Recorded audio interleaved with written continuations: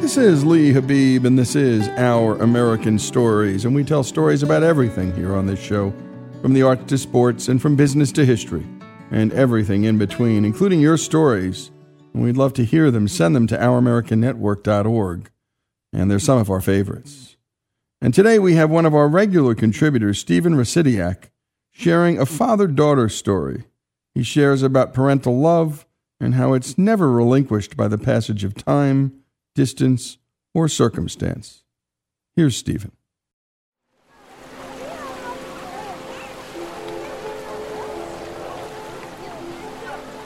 For as long as I can remember, the beach and I have been the best of friends. The sun, the surf, the sand, and me. That is, until Friday afternoons and the approach of another summer weekend. Suddenly, my BFF and I find our seemingly forever friendship mysteriously morphing into that of estranged acquaintances. Summer Saturdays and Sundays means crowds, and while my oceanic pal may like the additional company, I don't, so our friendship temporarily hits the pause button, only to resume Monday mornings, when the sun worshippers camped along the ocean's edge are once again considerably fewer. She knew this. She even mentioned it when she called. Had it been anyone else, I would have immediately said no. But this wasn't just anyone else. This was our daughter, Tracy, inviting Karen and me to go to the beach with her on Sunday morning. A summer Sunday? At the beach? Seriously? My response was the same as my wife's. Absolutely, let's go. I mean, how could we not? So, there we were, driving over the sand, just short of the waves, early, before the arriving crowds would begin laying claim to their temporary pieces of salty real estate. Tracy had mentioned that the tide and temperature might be favorable should I decide to bring my surf poles. I was impressed that she paid attention to such things, knowing her information had more to do with surfing than with my desire to attract some fish to the business end of my 2 baited lines. After watching the way the waves were breaking, Tracy chose for us the optimum place to park. I positioned my truck a safe distance from the surf, and then got down to the business of rigging my gear, while Tracy began waxing her board. Once our pre-water preparations were completed, we stepped into the sea simultaneously. For different reasons, but ultimately with the same goal in mind. I wish I could say that Tracy rode some awesome waves that morning, or that I landed a record catch, but neither would be true. The waves were gentle, and my baited lines remained untouched. But none of this mattered, because we weren't there to surf or to fish anyway. We came to the beach that morning to spend some time together. Although we'd plenty of phone conversations, Karen and I hadn't seen Tracy for most of the summer, even though she lived just 8 miles away. Working nonstop at a couple of jobs, Sunday would be her one day off, and she wanted to spend it with her mom and dad, which is just what she did. Following her college graduation, Tracy began working at 1, then 2, then 3 jobs, all in our little resort town. When the autumn arrived and her summertime positions departed, so too did she, for a job in Hawaii. Returning last June, she found another local beach-based position, and when the summer season ended, she returned to Hawaii in Waikiki. Oh, to be young. I once wrote a piece about Tracy growing up and how I was looking forward to her many milestones yet to come. Chubby little legs taking their first uncertain steps. First words, first tooth, first grade. Of high school and boyfriends, driving lessons, the college years. Suddenly, 5,000 miles separate us, and these milestones have come and gone, faster than I could ever have imagined. But still, my love and concern for her well-being remains everlasting, never to be relinquished by the passage of time, by distance, or by circumstance. And so, it's with a dash of melancholy and a dose of parental pride that I reluctantly concede. My little blue-eyed blonde baby dear has indeed grown up. And to be perfectly honest, this pop couldn't be any prouder. Had it been anyone else, I would have immediately said no.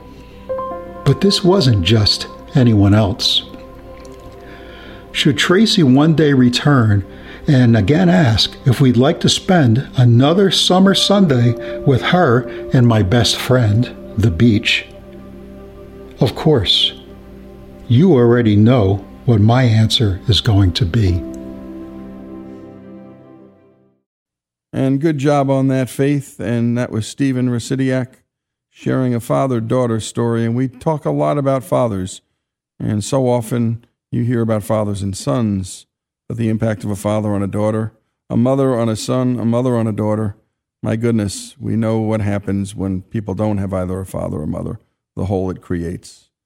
Stephen Rasidiak's story, the story of his bride Karen, his daughter Tracy, his blue-eyed, blonde baby girl Tracy, here on Our American Stories.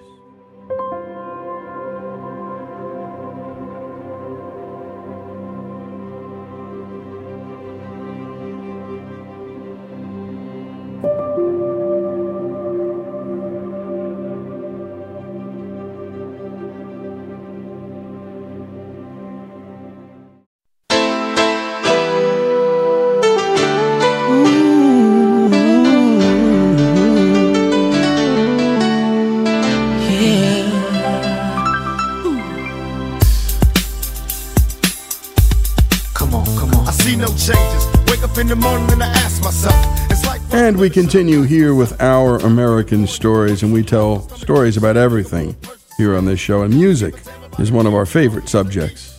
And rapper Tupac Shakur was larger than life. He was a complex man, and he was a fearless man. And you're about to hear a really remarkable story.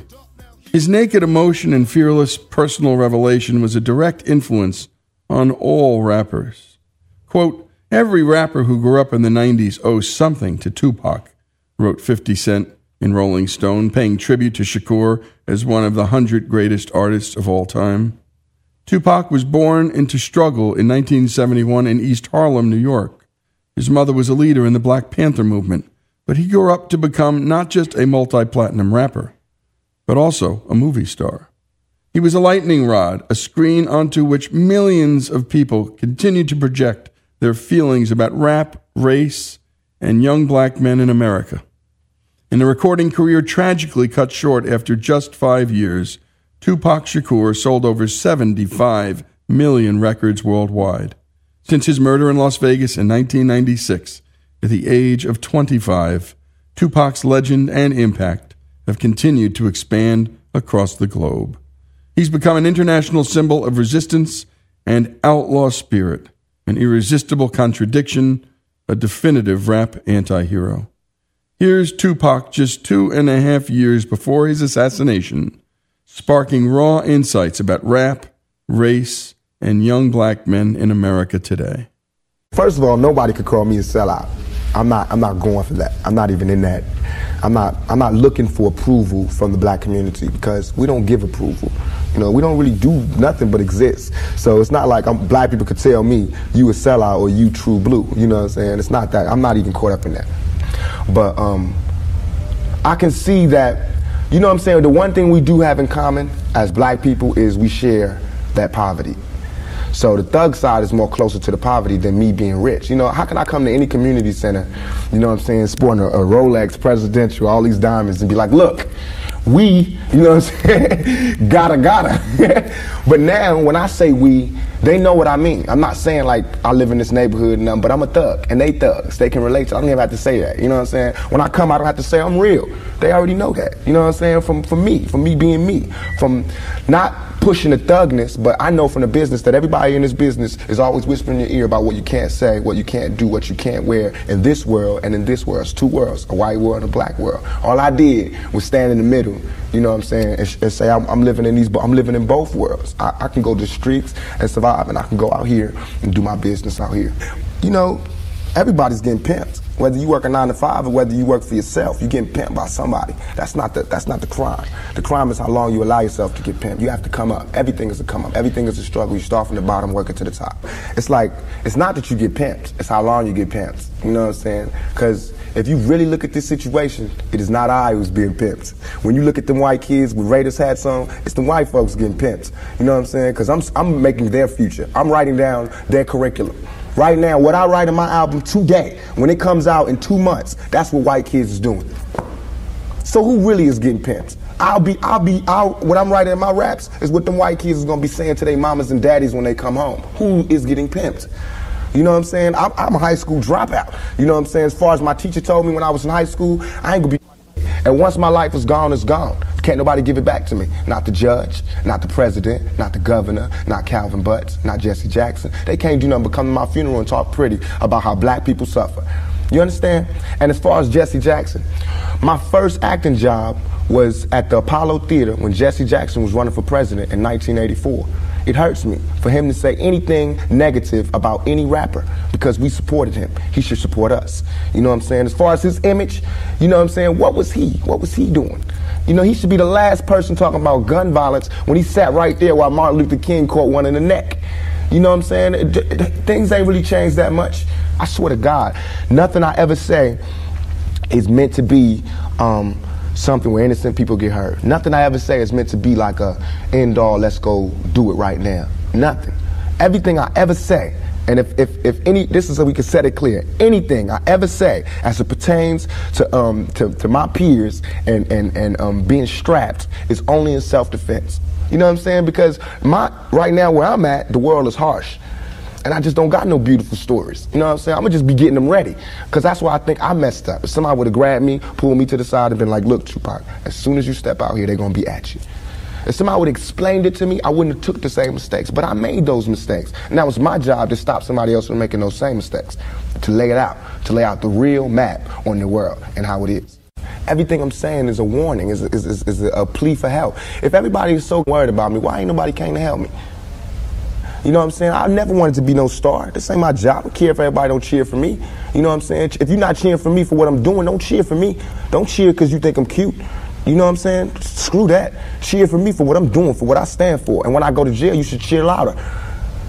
We are living in a war zone.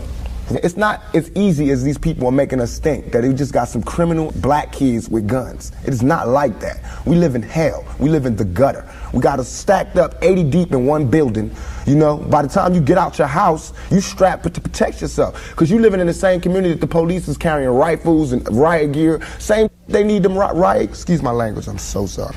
The same reasons they need the riot hat, the riot jacket, the flak jacket, the double vest, the 9mm Glocks with extra bullets, the tear gas, the mace, all that. Who do you think the police is using that against? Dogs?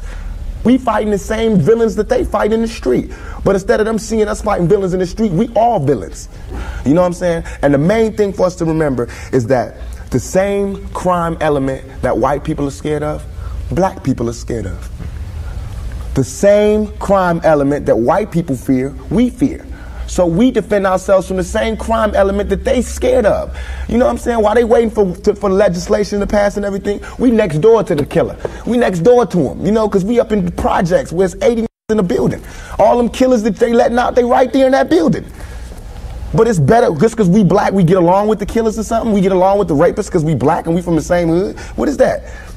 We need protection too. What would a Vietnam vet be like without a sergeant, without any backup, without any other soldiers, nobody but a Vietnam vet in Vietnam? When he came home, how would he be? And that's me. I had to go through all that street, war, everything, the same drugs that everybody else get turned out on. You know, where I would have been stopped short, I made it past. And here's where I am. But because I made it past, I missed some lessons. You know what I'm saying? And you can see the lessons that I missed when you talk to me. You can see where I haven't had a father when you talk to me. You know what I'm saying? You can see where I spent a lot of my time in the streets when you talk to me. Because the words that I say are not words that come from a mother's mouth or a father's mouth. It's words that comes from a pimp's mouth or a prostitute or a hustler or a drug dealer. You know what I'm saying? But to me, these were my role models. I know for a fact that had I had a father, had I had some of the, and I hate saying this because white people love hearing black people talk about this, but had I had a father, had I had some of these opportunities, I'd have been able to help my mother more. She wouldn't have went the road she went. I could have been a better son. You know what I'm saying? She wouldn't have went that road. It was the absence of my father. You know what I'm saying? I'm dealing with him being daddy not being there. My mother's dealing with him being my man not being there.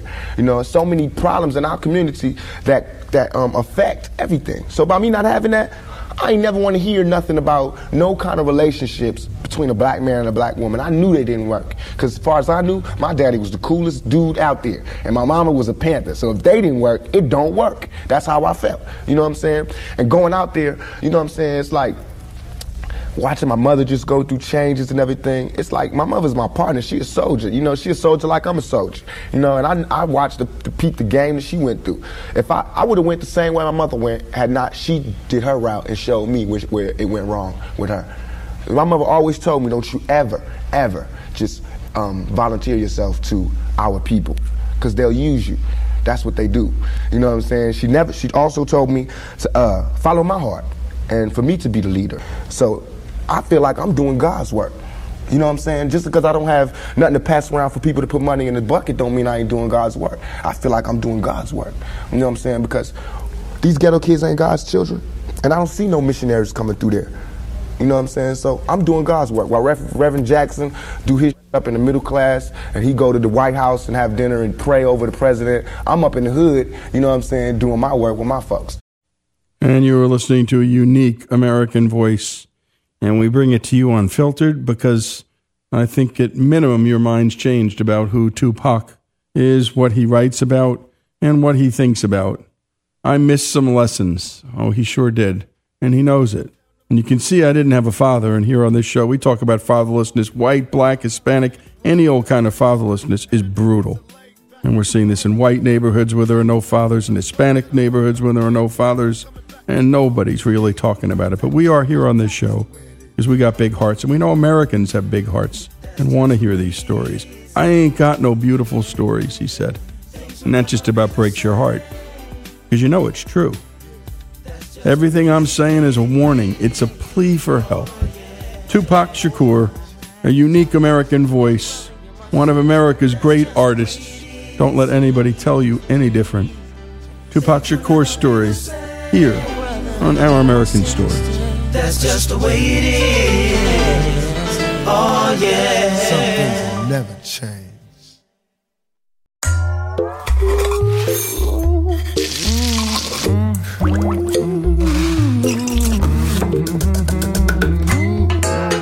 And we continue here with Our American Stories. And this next story comes from a listener in Los Angeles, Joe Garibaldi. And before there was a can, there was this man, and Greg Hengler is about to bring us the story of Chef Boyardee, whom Joe told us in his email, putting us on to this great story, that he last saw Chef Boyardee at his own grandmother's funeral back in Cleveland in the 1960s. Here's Greg with the story of Chef Boyardee.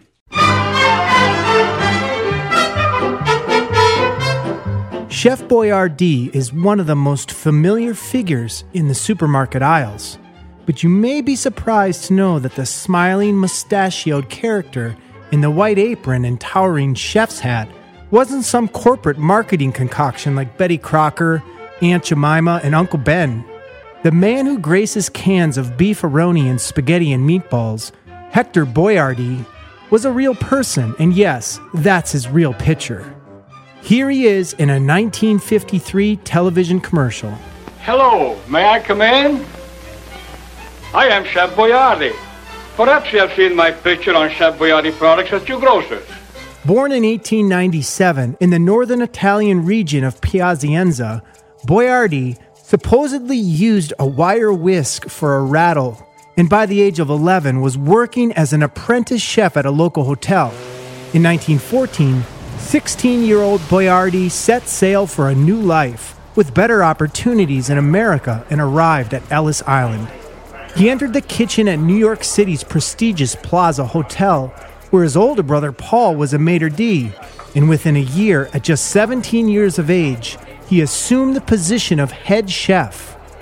So talented was Boyardee that he directed the catering for the wedding reception of President Woodrow Wilson and his second wife, Edith, that same year.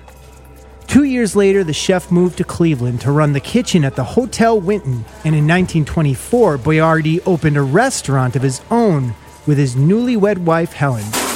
Chef Boyardee's grandniece is Anna Boyardee. She's a TV producer and cookware designer who took on the role of family historian when she published Delicious Memories, Recipes and Stories from the Chef Boyardee Family in 2011. Here's Anna and cookbook author Nathan Myhrvold. My name is Anna Boyardee, Boiardi. Chef Boyardee was a real person. The man that you know on the can as Chef Boyardee was my great uncle. Boyardee was a food revolutionary because he made it possible for people that could never have gotten to his restaurant, wouldn't have cooked a pasta sauce themselves, but they could buy a can of it. The company was actually founded by my grandfather and my two great uncles. Italian food in the 20s was not as common as it is today. People were always asking, well, how do I make this at home? And they would give customers some pasta to take home and a little tomato sauce and give them a little cheese and explain how to properly cook the pasta. Everyone thought it was great. And they decide that they're going to start canning their tomato sauce and selling it in supermarkets across America. Boyardee recognized this business opportunity when his takeout revenue began to eclipse the dine-in revenue. A couple of the chef's regular patrons who owned a local grocery store chain helped him design a canning process and find a national distributor. To meet the growing demand, Boyardee and his brothers built a small processing plant and launched Chef Boyardee's Food Company in 1928. The company's first product was a pre-packaged spaghetti dinner in a cardboard carton. Today I want to tell you about a wonderful dinner for three. A dinner that only costs about 15 cents a serving. It's my own Chef Boyardee spaghetti dinner with meat sauce or mushroom sauce. It all comes in one carton. A full half pound of tender, quick cooking spaghetti, 10 full ounces of rich, tasty sauce, and to top it off, a whole can of zippy grated cheese. A wonderful food. The product sold well, but Boyardee soon discovered a problem. His American customers and salesmen struggled with the pronunciation of his last name. So the chef decided to change it to the phonetic Boyardee. Boyardee said, "Everyone is proud of his own family name, but sacrifices were necessary for progress." The company's low-cost but tasty meals became popular during the Depression and helped to make Italian food a mainstay in the United States. But it wasn't the chef's sauce that made Boyardee the household name that it is today. We can thank the U.S. military for that. Here's food historian Jack Turner and Anna Boyardee. We are going to win this war. World War II was a hugely significant event in the food chain because these ration packs, all of these processed foods were, if you like, developed to meet a need of armies that were far away that needed to be fed. At the beginning of World War II, Chef Boyardee is granted the commission to produce rations. All of what's considered civilian production, so that supermarket production, is halted, and the factory is converted to aid in the war effort and is now running 24 hours a day. By the end of the war, Chef Boyardee had become the largest supplier of rations to the U.S. and Allied forces.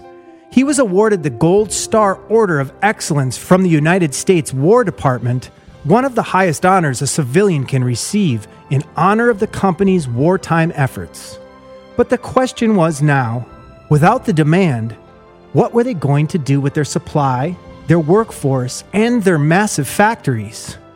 Chef Boyardee made the difficult decision to sell the company in 1946 to the American Home Products conglomerate for nearly $6 million.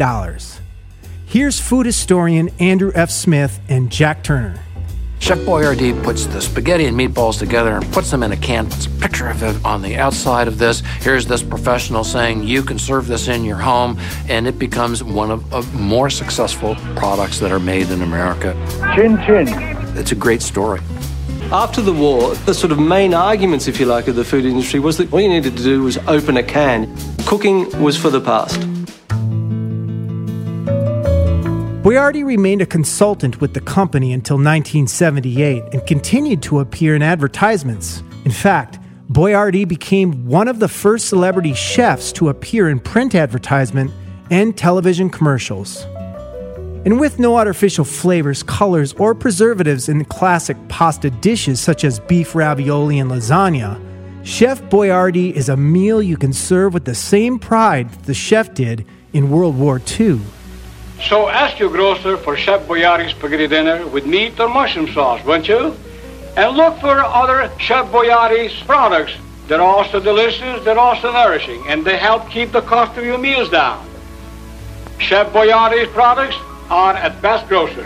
Ask for Chef Boyardee's spaghetti dinner. Only about 15 cents a serving.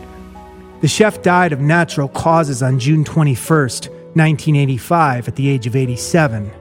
Today, Chef Boyardee defines Italian cooking in America, so much so that Italian food hardly registers as ethnic cuisine for most Americans. Hector Boyardee was a big part of that, and on supermarket shelves around the world, his smiling face lives on.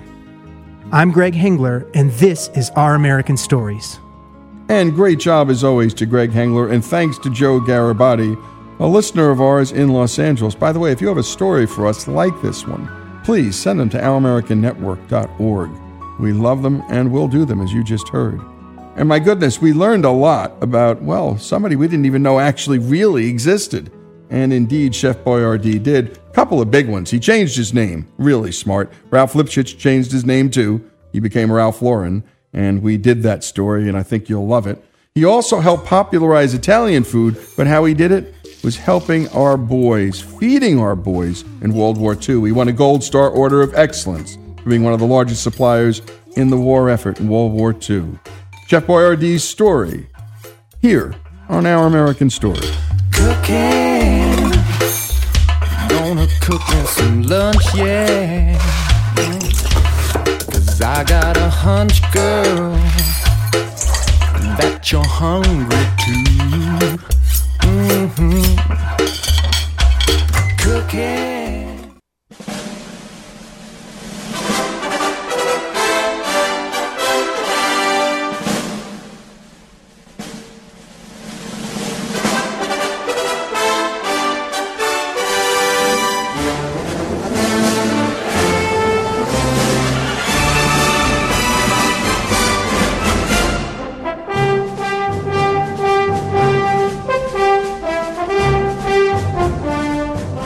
This is Our American Stories, and we love telling stories about our men and women in uniform on this show, and we don't wait for Memorial Day and Veterans Day to do it. We do it all year round because the men deserve it, and we talk about men present and men and women past who've served, some who've paid the ultimate price. And for this one, we turn to General John Kelly. He spoke to a group of families who'd lost sons and daughters in service of our nation. This was back in 2014. He was then a 4-star general. He offered them a glimpse into the on-duty lives of their loved ones. He told the story of the last 6 seconds of 2 combat Marines killed in action under his command. 2 men who are absolutely extraordinary and absolutely what the Marine Corps expects from each and every member. On the 22nd of April, 2008, 2 Marine battalions, the 1st Battalion, 9th Marines, the walking dead from Vietnam fame, and the 2nd Battalion, 8th Marines were switching out in a place called Ramadi, Iraq. One battalion was going home in a few days and the other just starting its 7-month tour.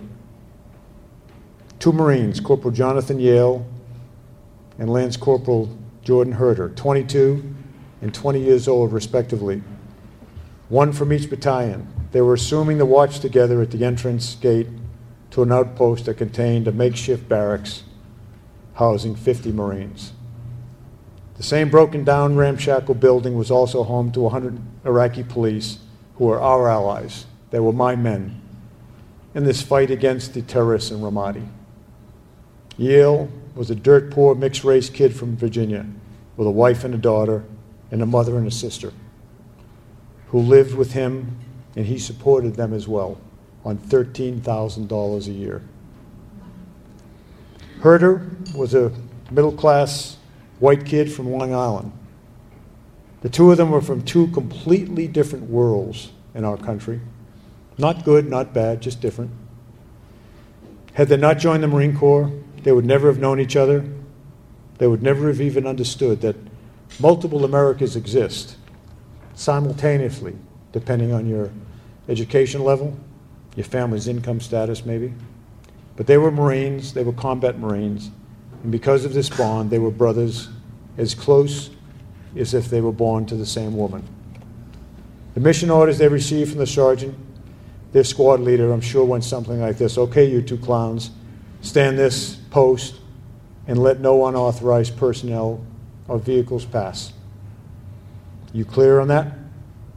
And I'm sure Yale and Herter then rolled their eyes and said in unison something like, "Yes, Sergeant, we got it. We know what we're doing. Screw you." Again, I'm prior enlisted. I know how they think.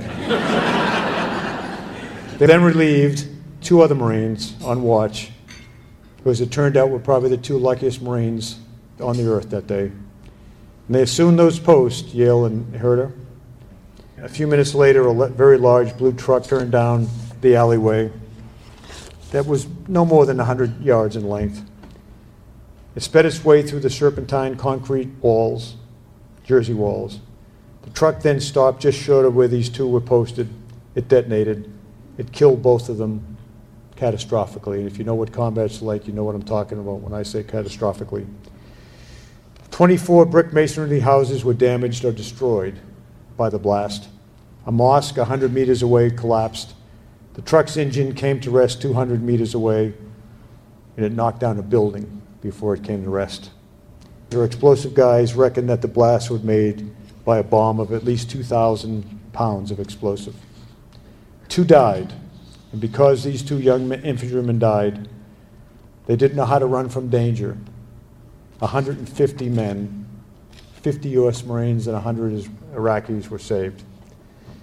When I read the situation report, a few hours after it happened, I called the regimental commander, Lou Craparata, and I asked him for details about what happened. It seemed different to me. Unfortunately, Marines dying or being seriously wounded is common in combat. We expect Marines, and for that matter soldiers, sailors, airmen, and Coast Guardsmen, regardless of rank, to do their duty, to stand their ground, and to die if that's what the mission requires. The regimental commander had just returned from the site. He agreed with me, for it reported to me that there were no American witnesses, just Iraqi police. I figured if there was any chance of finding out what actually happened and to recognize these young men for what they'd done, I'd have to go down there myself, because I understood, unfortunately, that the bureaucrats in Washington would never accept Iraqi statements for what had taken place. if there was any chance at all, it had to come under my signature. So I traveled to Ramadi the next day and spoke to half a dozen Iraqi police, all of whom told me the same story.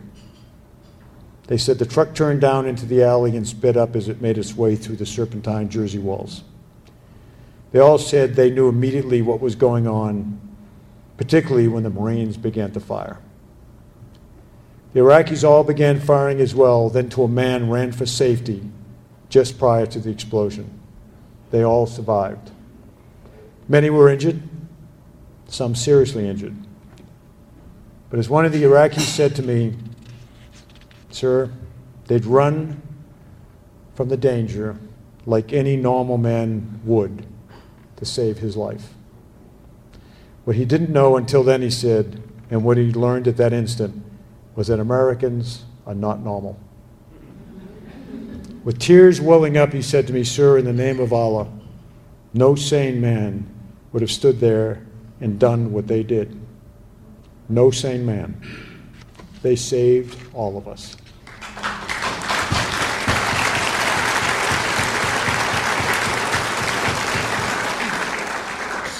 What we didn't know at the time, what I didn't know at the time and only learned a couple of days later, after I wrote a summary of statement of this bravery and submitted both Yale and Herder for Navy Crosses, which is the #2 award for Marines and sailors in combat.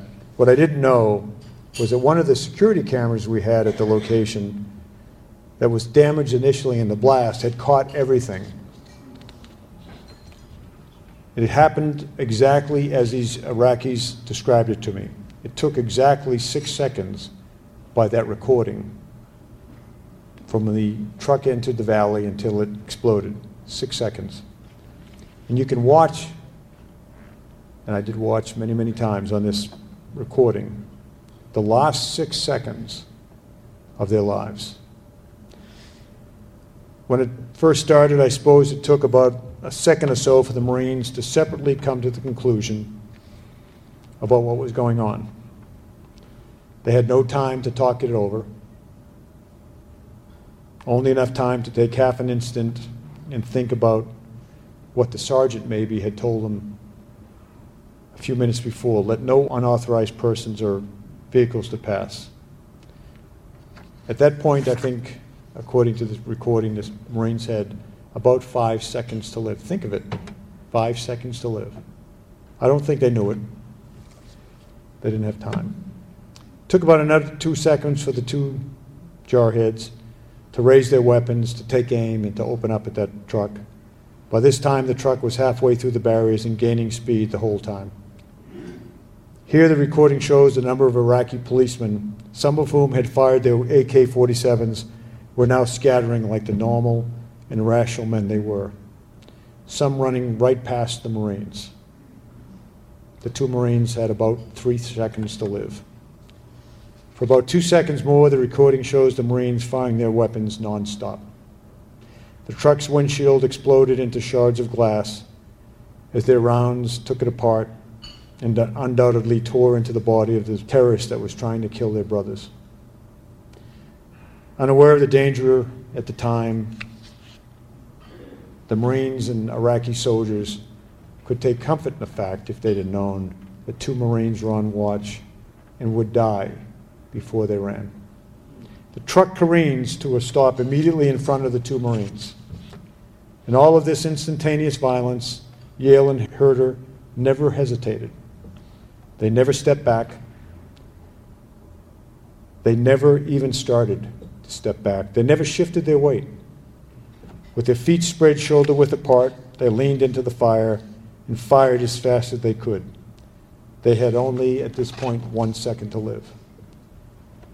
And then the truck explodes, the camera goes blank, and the 2 young men go to their God. 6 seconds.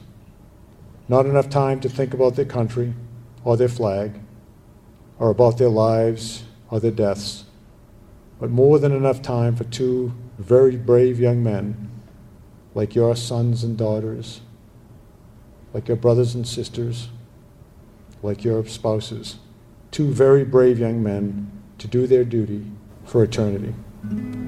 That These are the kind of people who are on watch for us all over the world tonight. That is the kind of young men and women that came from your families. And for those of you tonight and all of the families who have lost the light of their lives, they can say to every American that it was my boy or it was my girl who stood their post and did their duty into eternity.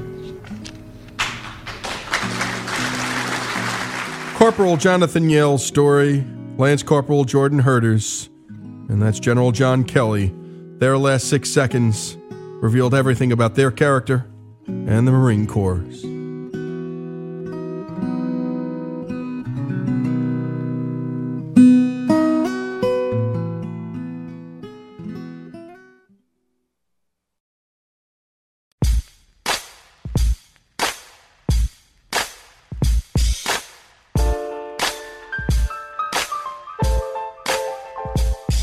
This is Lee Habib, and this is Our American Stories, and we tell stories about everything here on this show, from the arts to sports, and from business to history, and from everything in between. And we love telling stories about American dreamers. And as always, our American Dreamers series is sponsored by the great folks at Job Creators Network, who work hard to help effectuate policies that turn small businesses into bigger ones. And our own Alex Cortez brings us the story of someone that you likely don't know named Bill Austin, but you'll be glad to have met him. Let's take a listen. No one had ever paid for a quarter of school for me. I had to earn my own money, and I took a job making earpieces for hearing aids. I didn't really expect at all to be in the hearing aid business. I thought it was a boring, nothing business. I was going to be heroic and save lives as a doctor, and what do I care about old people? I was going to be with the young nurses in the hospital doing great things. But an old man came in and no one was able to help him, and they asked me if I could take a look at him, and I did. And when I saw what it meant in his eyes, that was my first real direct contact with somebody, helping them with hearing. And when I saw what that meant to him, it was like giving him life. I went home to 2770 Dean Boulevard down by the Calhoun Beach Hotel where I was staying, and I had a cot upstairs, and I went upstairs, sat on the edge of the cot. I do remember on the way home there was a quote in the cantilever of the bus that struck me, and I lived my life kind of in that direction. It said, "The true path to humility is not to stoop till you're lower than yourself, but rather to stand at your true height against some greater nature that will show the real smallness of your greatest greatness." And that's how I felt. I didn't want to be falsely humble. I wanted to be challenged like that by some greater nature. I got home and I sat on the cot, and as I sat on the edge of the cot, I started talking out loud to myself, just like I was talking to somebody, but there was no one there. And I said, "Bill, the reason you want to be a doctor is so you can help people. If you do this work, you'll be able to help people and you won't kill anyone. As a doctor, you're sure to kill many." And I realized something that I hadn't seen before. I saw the future and knew what I wanted to be part of. I realized at that moment, I said, "Bill, how many people can you help a day as a doctor? 20, 25, night will fall, no one will be coming then, you'll wake up the next day and it'll be, again, serving those people that you can serve. If you work with teams of people, the hands of many." Coming together in a business, your products and services can touch an unlimited number of people. You'll have the leverage to move the world. And I wanted to be part of that team. I didn't have to own it. I didn't have to run it. I've always felt like no one works for me, I work with them. I just saw that as the future, and I had to go to work to get to the future. And so the first thing I did, the only asset I had, was a little rental house that I'd made money during the Korean War. Scrap metal was valuable, and I took the axe to many a vintage car. I chopped them up and sold them for scrap, and I made enough money to invest in a little rental house. And that's all I had, was that little rental house. So I sold that house, and that was the money I used to start the business. I had $3,000, and I had to make a profit before I ran out of money. I'd read books that said, well, you know, you got to expect to have financing for the first 5 years, or it'll be at least 3 years before you're profitable when you start a new business. Well, I figured I had 3 months. I didn't have a choice. I was down to the last money to meet my cost that week at the end of 3 months. And the next week, the checks arrived, more than enough to cover that week, and I barely made it. I'd receive an order. I said, you know, hearing is the connection to the family and life, and who knows, this might be a graduation or a wedding of a child or something for this person's hearing aid that we're servicing. So at the end of the day, the last pickup of mail was about 5:30 or so in front of our facility.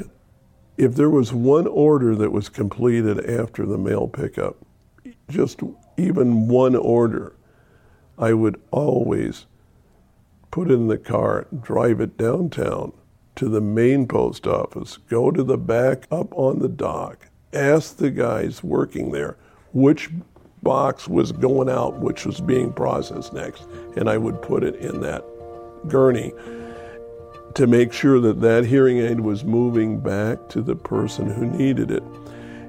There wasn't as much profit in that transaction as the gas that it took to go there and come back. But to me, the most important thing was to not let down someone who trusted me with that service, and I wanted to do the best I could every single time. And I got stacks of letters from people saying they never received service like this, and the word spread. And so our business grew rapidly. And what a voice Bill Austin's. And it's like so many of our American dreamers' stories. Starting out with nothing. Taking that little rental house and taking a chance. And in the end, really providing a service to people, changing their lives. Hearing aids doesn't seem so glamorous. It didn't seem so glamorous to Bill. And when we come back, we're going to continue with Bill Austin's story. He's the founder of Starkey Hearing Technologies. His story here on Our American Stories.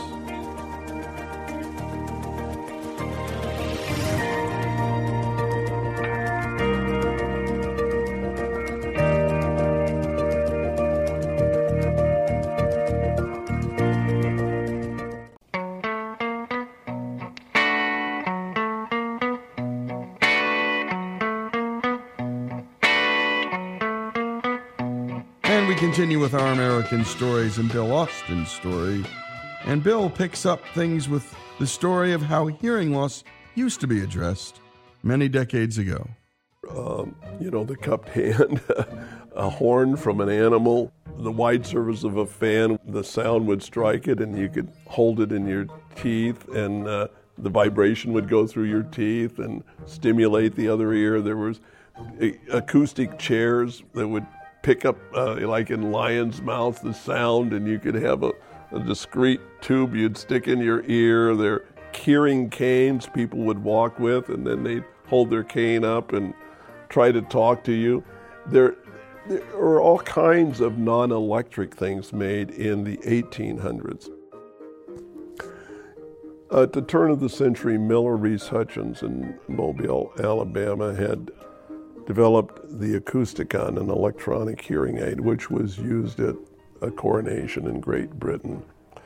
They were A and B batteries. You'd strap something on your leg, you'd have something under your clothes, and then you'd have a giant microphone, which would be about that big around, you'd wear outside on your chest to hear with, and big, thick black cords running up to the ear. And so the aids used to be large. Sometimes you'd carry them. Some of the electronic aids you'd have two people carry and put it in a room for a businessman to sit there and talk with. And then the transistor was developed in the 50s, and hearing aids were one of the first things that transistors went into, actually. That made it possible to make them a lot smaller. We made eyeglass hearing aids that Eleanor Roosevelt wore in her glasses, the Otarian. Big, thick, huge bows. No one was supposed to know. I mean, the things were so thick. They were thick. And, you know, they won't know I wear hearing aids because they're in my glasses. I don't know who wouldn't know. And they had barrette models that you could hide in your hair, and earring models that were big, clunky-looking earrings that would clip on your ears, and different ways to try to make hearing aids discreet, and they were pretty big. I could just feel people, and I felt that they felt impaired and stigmatized because they were wearing something hanging outside, and I said, that's like a crutch. If we can put it in the ear, and if it's custom made for their ear, it'll be like part of them, and they will feel better about the correction. And I looked at the space in the ear, and I said, that's just unused space. I can take these parts that are strung out in mass-produced hearing aids and recombine them into this space. I can get them in the space, so I can make these things. In 1961, I made the first really nice in-the-ear hearing aids. And that was considered, kind of revolutionary at the time.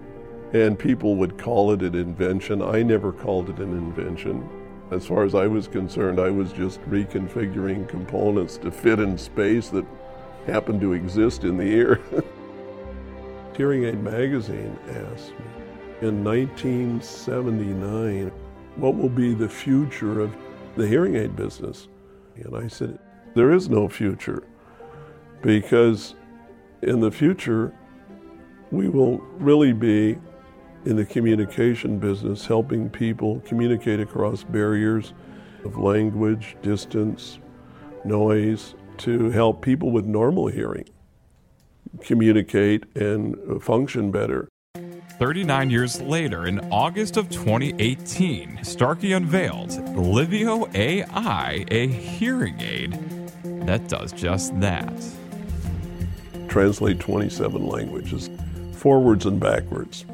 Russian to English, English to Russian, it doesn't matter. Starkey's relentless pursuit of innovation in service of their fellow man has led the company to grow to $650 million in annual revenue, making it the largest hearing aid manufacturer in America, and leading Forbes to estimate Bill's personal net worth at $2.5 billion. If I had to go to work for money, I'd stay home. It doesn't motivate me. It does not motivate me. I'm not interested. I haven't ever been interested. I knew it's unhandy to run out of it, and you have to treat it with respect and not waste it.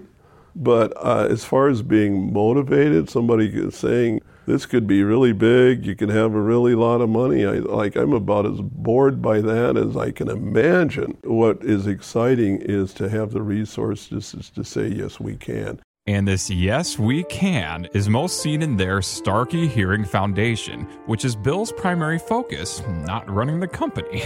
They've given the gift of hearing to those who can't afford it in over 100 countries and to over 1 million people so far. So we have an opportunity to earn from our service that we give to those who can pay. And then if we do a really good job, we have enough left over that we can help those that need our help.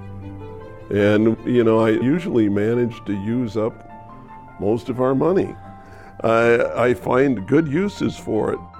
I travel the world helping people with hearing aids. More than half the year I'm traveling because it's what I know how to do. I'll do thousands and thousands of hearing aids per year myself. I've listened to more hearing aids than anyone in the world many, many times over. And I could make more money, I guess, if I concentrated on work, but I wouldn't know life. So I trade money for life. There's no other person that is president of a hearing aid company or CEO. None in the world that would do what I do, for sure. There are 6 companies, soon to be 5, that make 98% of the world's hearing aids. We're the only one in the U.S. The other ones, they never touch a patient. They've never fit a hearing aid in their lives, not one of them. Several layers down, it's all suits and business. There's none of them that would take the time to work on deformed ears. Like I took the time to detail those very difficult ears that were sent pictures of. They're just hugely deformed. I'll go over there after you leave and I'll cut the shells and then I'll go up and show the technician how to build them. Anyone else would say, my time's worth too much. That's just one little pair of hearing aids, one order. They would say, I got $1 million businesses to take care of here. I can't do that sort of thing. Well, I can do it.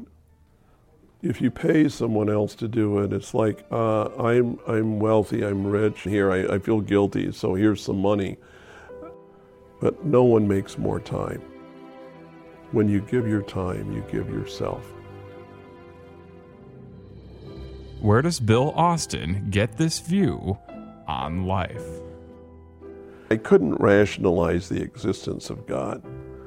I just couldn't rationalize it. Anyway, I think about it. And in my very early 20s, I was thinking about what God would tell me to do if he could talk, but I just kept trying to think for him. I never asked. And the greatest thing I ever did was ask. I don't know what possessed me to do that because I never had before. I just said, I'm not going to think about it anymore. I'm going to accept on faith alone. That was the best thing I ever did. Because the direction I received was better than any idea I've ever had. It's given me life because I've been able to focus on what's really important. And so my idea of wealth, if you had to say, Bill, are you wealthy? It's not a number in the billions. It's not a money. I'm wealthy if someone needs a hand up, if I can say, yes, I can, I'll help you. That lifts me up. I'm spiritually nourished by the work I do. I feel energized. And if I ever had to say, I'm sorry, I can't do that, I would feel poor. I would feel very poor. And my goodness, this is more than just a business or a startup or entrepreneur story.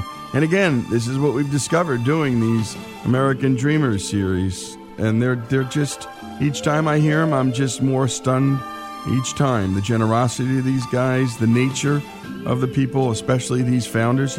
He wanted to solve a problem, and he did. People felt impaired and stigmatized from these large things hanging off their ears. And he goes, I just wanted to custom make them for their ears so it would become a part of them. And that changes someone's life. And then on top of that, here he is giving away over 1 million. Again, 1 million hearing aids for nothing. For nothing. That's some social justice, folks. Creating jobs, creating a tax base, solving a problem, and then giving away 1 million hearing aids, which you could have charged someone for. When we come back, more of this remarkable story, Bill Austin's story, a part of our American Dreamers series here on Our American Stories.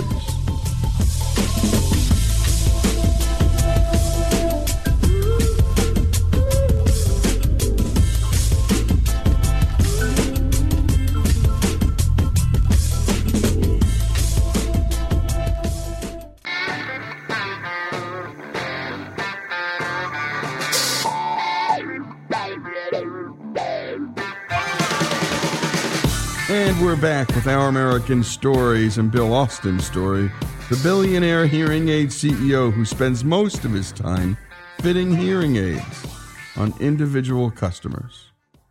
When the president of Burundi, we were there a few years ago, and I was fitting people in church at a congregation of 8,000, and they televised the service, and they asked me to come up to the church. I was fitting on the grounds behind the church and say something, and so I came and spoke to the congregation, and I stepped down, and the president got up and he said, "Can you believe that the Starkey people came all the way from Minnesota to help us?" And he said, and Bill Austin left his, and I knew the next word before he said it. I knew he was going to say he left his family to be with us. And I said, no. And he goes ahead and says family. And I said, no, that's wrong. I didn't leave my family. I came here that I might know the rest of my family. And that's just the way I feel. That came out of me without me thinking about it. I had no control over my voice. This is the president of the country, and I'm interrupting him when he's talking on TV, and I'm in the audience. I was headed out the door to go back and fit hearing aids, and all of a sudden I just started shouting, "No, that's wrong. I didn't leave my family." Juarez, Mexico used to be one of the most dangerous border cities. When it was at the height of its bad problems, I went there, and a woman came into this hospital where we were doing the mission with her grandson, who was about 13 years old. She said, "I've been waiting a month for you to come." She didn't live there. She lived quite a ways away. And I said, "Well, why didn't you go home?" And she said, "I couldn't because I might have missed you." And she said, I can't live much longer. And my grandson won't be able to take care of himself if he can't hear. When I had the boy hearing good, you should have seen that woman's face. It went from all of this weight of the world on her to just total light. It was like she was happy that she could die. To see someone truly happy that they could die. She had been willing herself to stay alive because she knew her grandson, who was an orphan, couldn't take care of himself. He had no one else. I saw a woman in El Salvador, early 30s, and her kidneys failed. She lost her eyesight. Her hearing was fading out. And they asked her if she had any last wishes. And she said, "I would like to thank the people who have cared for me.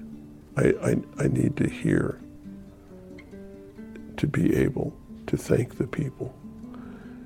And they said, "Well, someone's coming." We were coming in about 3 weeks.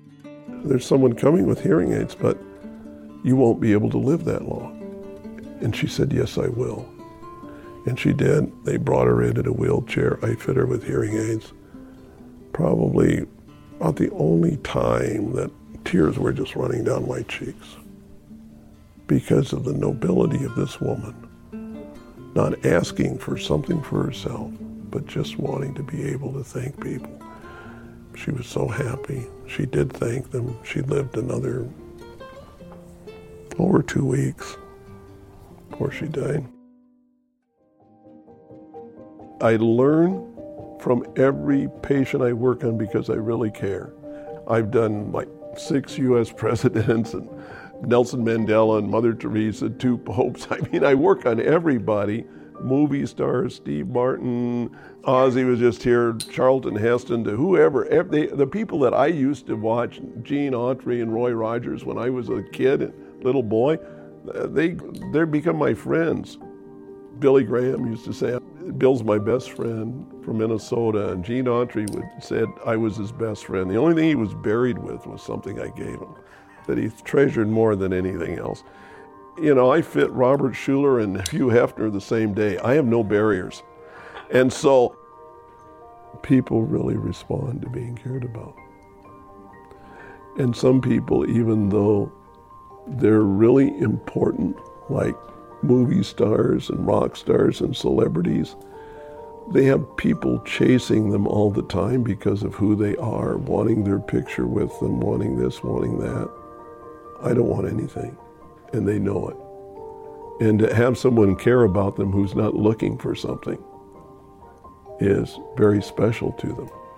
It's special to them to feel that, to be cared about without, what am I going to get? I'm going to get my picture with this guy. I'm going to get to go to his rock concert. I'm going to get something. And I'll be invited to go to rock concerts and things by people who come here, and I don't go because I'm too busy. I don't have time for it. So they recognize that. So we're on kind of on the same plane, person to person. Instead of them being in the celebrity world and me being a celebrity chaser, they'd like to relate to some people in their lives like that. You know, Warren Buffett came here one day to get hearing aids, and the day he came, I'd just flown in a whole plane load of kids from Idaho School for the Deaf. And I'd fit the kids in Oregon at School for the Deaf and Washington School for the Deaf. I got home and Idaho said, what about us? And I said, well, I can't come back, but I'll charter a plane and bring the whole school down. And I was working on them, and Warren came in, and so I'm going to take care of anybody that shows up. And so I'm detailing impressions over there on that motor, and then I was cutting shells over here, and Warren comes up watching me, and I said, would you like to have lunch? Yeah, he said, let's have lunch. I said, well, the cafeteria is right up that ramp. Go up there and you can find anything you want to eat, Warren. And I could see the disappointment in his face. And I said, Warren, the conference room is open, just bring your tray in there. So he thought I was going to join him. Well, anyway, he comes in here, and I'm busy cutting aids for the shells. And so I told Mark McCarthy, I said, go in there and talk to Warren while he's having lunch. And he came out, and he's frustrated because he can't get my attention. So he pulls out this big, thick billfold. It's like almost 3 inches thick. It's huge, thick wallet. And he holds it out in front of me, and I'm down there cutting shells, and he said, do you want Warren's money? And I said, no, I don't need Warren's money. He wanted to buy my company because he couldn't get my attention. And the company isn't for sale, and I don't want to sell it. And I told him, I said, it wouldn't be the same. They're looking at what's your return, what's the shareholder return, what are you making? I'm giving a lot away. That wouldn't go over so big. I could have sat here and had lunch with the guy. Some people pay a couple $1 million to have lunch with him. He came to me and I didn't have lunch with him. And the reason I didn't have lunch with him is, well, I had some poor kids that no one knows from Idaho that needed my help. So what am I going to do? Neglect them because some big deal is here? And what a story. Warren Buffett has a net worth of over $80 billion, and yet Bill Austin didn't treat him any differently. He was busy fitting hearing aids for the kids at that Idaho School for the Deaf, and then he helped Warren Buffett. And I just love it. He said, look, there are people paying $1 million to have lunch with this guy, but not me. Oh, and by the way, Warren, my business isn't for sale. It's not for sale. When we come back, more of this remarkable American voice, and this is a distinctly American voice. Bill Austin's story, our American Dreamers series, as always, brought to us by the great folks at Job Creators Network. More after these messages.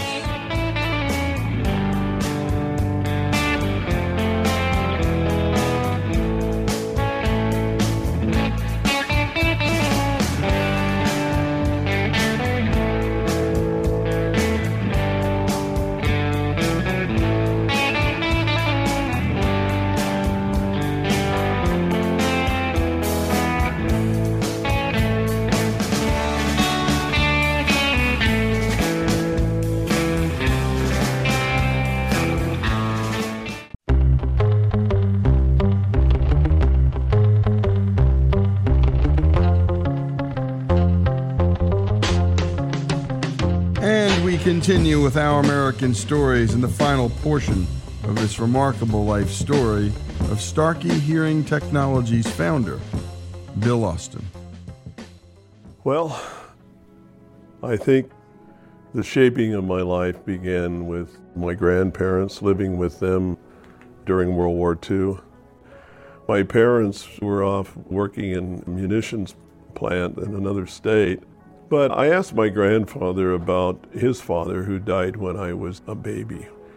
And he said, well, the thing that struck him about his father wasn't what he did as much as the way he did it. He said, for instance, when he was 8 years old, some people moved in 3.5 miles from them, and his father heard that they had children, but they had no cow. And he told his son Franklin, my grandfather, which was his youngest son, and the most expendable, he said, Frank, those children will need milk. You take our best cow and walk her over there so the children will have milk. And Frank did that, my grandfather, and he came back, and he said what he noticed was he never mentioned ever to anyone anything about giving those folks a cow. And that struck him. He said he noticed that he never sought the people out to say, I'm the great guy that sent the cow to you. He said it was simply a matter for him that the children needed milk and he had more than one cow, so he could help. So as he told me about his father was an orphan in the Civil War. His family had been massacred by raiders, and they'd burned the farmstead to the ground and stole the horses and cattle. And this boy had run into the bushes at 5 years old. He was the only survivor. He didn't even know what state they came from. The only thing he knew was his name. He had nothing, he had no one. The lieutenant, when he saw he was the only survivor, stopped the pursuit and took him to a place of safety on the James River, to a mill, the first place he could drop this boy off safely, and with a miller that had one leg called Peg Leg Nelson. And Peg Leg let the boy sleep in the mill and work for his keep. And so he made him a bed of straw in the mill, and he worked there until he was 15 years old and was never paid a cent. But in those days, at 15, it was time to leave and strike out on your own, and he didn't know what to do, how that could happen, because he had no money, no place to get started, knew no one, and the lieutenant who found him, so happened, passed away. And the lieutenant had willed this boy the land he earned for serving on the Union side in the Civil War. My great-grandfather took that land and became a successful farmer and raised a fine family, and that's why I have a chance at life today, is because that happened. Now, the land wasn't worth much. Land was almost free and those cheap in those days, but it meant the world to that young man that someone gave him that chance. So, I used to not be able to talk about the lieutenant because I thought it was so noble that he would care. He could have given it to a relative, the land, to a friend, someone else that would have said, that's my great friend, the lieutenant, and got some recognition for it, but instead he gave it to someone who couldn't thank him, couldn't do anything for him, because he knew the boy needed a chance. So I thought that was incredibly noble. I wanted to live my life with some kind of contribution to life itself. So I admired him. I wanted to be like him. And yet Bill couldn't bring himself to publicly talk about him for decades. Well, I'd choke up and cry because of the lieutenant. What's wrong with crying? Oh, well, men aren't supposed to cry in front of people, in front of audiences. And if I tried to tell the story, I couldn't talk. And then I realized I needed to, because I decided it was a good example. Because this one person did what he could without getting recognition or being paid. Today we affect millions of people because of one act of caring.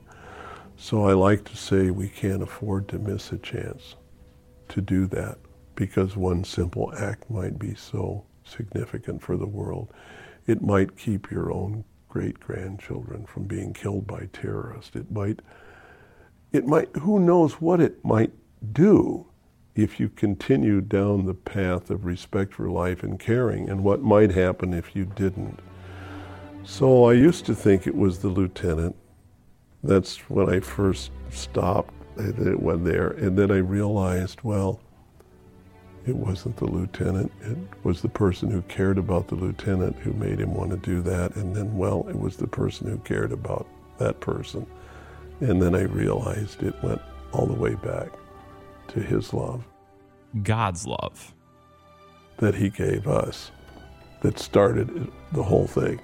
That's what makes people different. That's what gives us our true humanity, is that spiritual enrichment we get from knowing God's love. And I believe that's why I was told that my responsibility was to reflect, use hearing to reflect his love so people might know him. I think you know him from feeling that caring through other people, not directly. It's through people. So that's my idea. I'm not saying that I know. I'm not a preacher. I don't want to be a preacher, and I don't want to say that that's what God is telling anyone to do. I just know that's what I feel. In 2010, right after the earthquake in Haiti, well, I was in Haiti. Miley Cyrus was with me.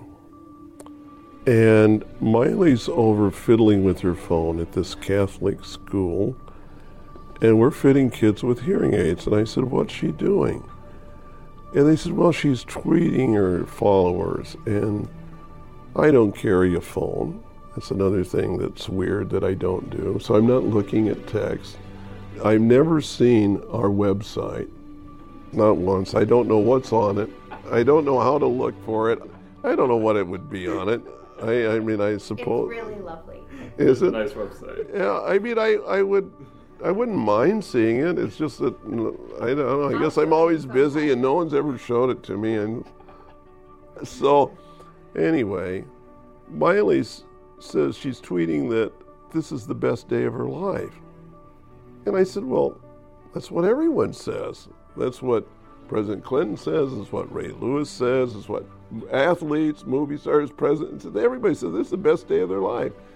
Ray Lewis, right after he won the Super Bowl in New Orleans, and he was the most valuable player, and he goes on a mission with us in March.